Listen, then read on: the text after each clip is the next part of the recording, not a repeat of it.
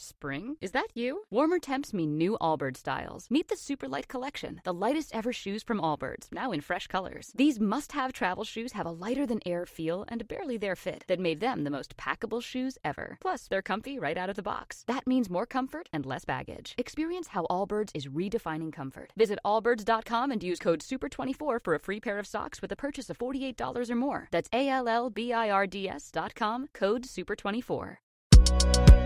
This is Engadget. Here's what's happening in the world of technology.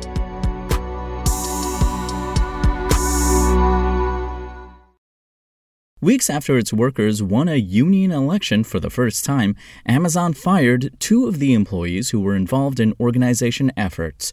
It's the first time Amazon has forced out workers involved in the union drive since the election win on April 1st, according to Motherboard, though it's not known whether the company took these actions in retaliation. Matt Cusick, a warehouse worker and communications lead for the Amazon Labor Union, ALU, was on COVID-19 leave to care for a loved one when he received notice of his firing on May 3rd, he told the outlet. The reason Amazon gave was that it let go Cusick for voluntary resignation due to job abandonment. Fellow organizer Tristan Dutchin said he was fired 4 days later for failing to meet productivity targets. I believe it was retaliatory, Dutchin, who has been a vocal union advocate in the press, told Motherboard. Amazon has fired workers on both sides of labor organizing drives at JFK 8. In March 2020, the company terminated the employment of Chris Smalls, who led a protest over Amazon's alleged failure to protect workers from COVID-19. Smalls is now the president of ALU.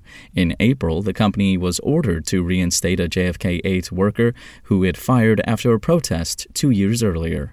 Last week, Amazon let go 6 senior managers who were said to have been involved in the company's anti-union efforts at JFK 8. Amazon said it pushed them out as part of management changes. Some believed they were fired as a result of the union's election win. Amazon has challenged the election result in court. It has yet to recognize the ALU, and Engadget has contacted Amazon for comment.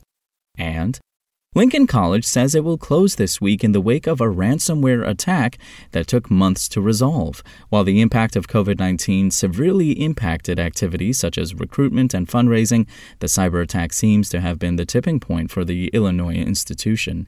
The college has informed the Illinois Department of Higher Education and Higher Learning Commission that it will permanently close as of May 13th.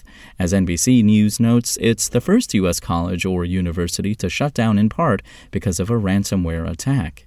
Lincoln says it had record-breaking student enrollment in fall 2019. However, the pandemic caused a sizable fall in enrollment, with some students opting to defer college or take a leave of absence. The college, one of only a few rural schools to qualify as a predominantly black institution under the Department of Education, said those affected its financial standing. Last December, Lincoln was hit by a cyber attack, which thwarted admissions activities and hindered access to all institutional data, creating an unclear picture of fall 2022 enrollment.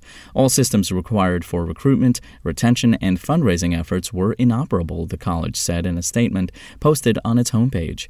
Fortunately, no personal identifying information was exposed. Once fully restored in March 2022, the projections displayed significant enrollment shortfalls, requiring a transformation donation or partnership to sustain Lincoln College beyond the current semester. Barring a last-minute respite, the 1-2 punch of the pandemic and a cyber attack have brought an end to a 157-year-old institution. Lincoln says it will help students who aren't graduating this semester transfer to another college. Over the last few years, ransomware hackers have attacked other educational facilities as well as hospitals, game studios, Sinclair Broadcast Group, and many other companies and institutions.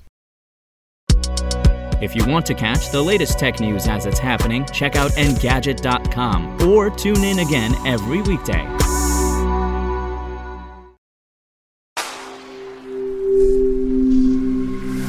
Spoken Layer.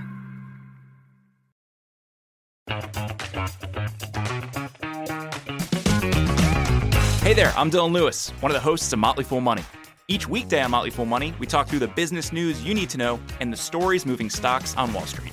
On weekends, we dive into the industries shaping tomorrow and host the experts, authors, and executives that understand them. Tune in for insights, a long-term perspective on investing, and of course, stock ideas. Plenty of them. To quote a listener, it pays to listen. Check us out and subscribe wherever you listen to podcasts.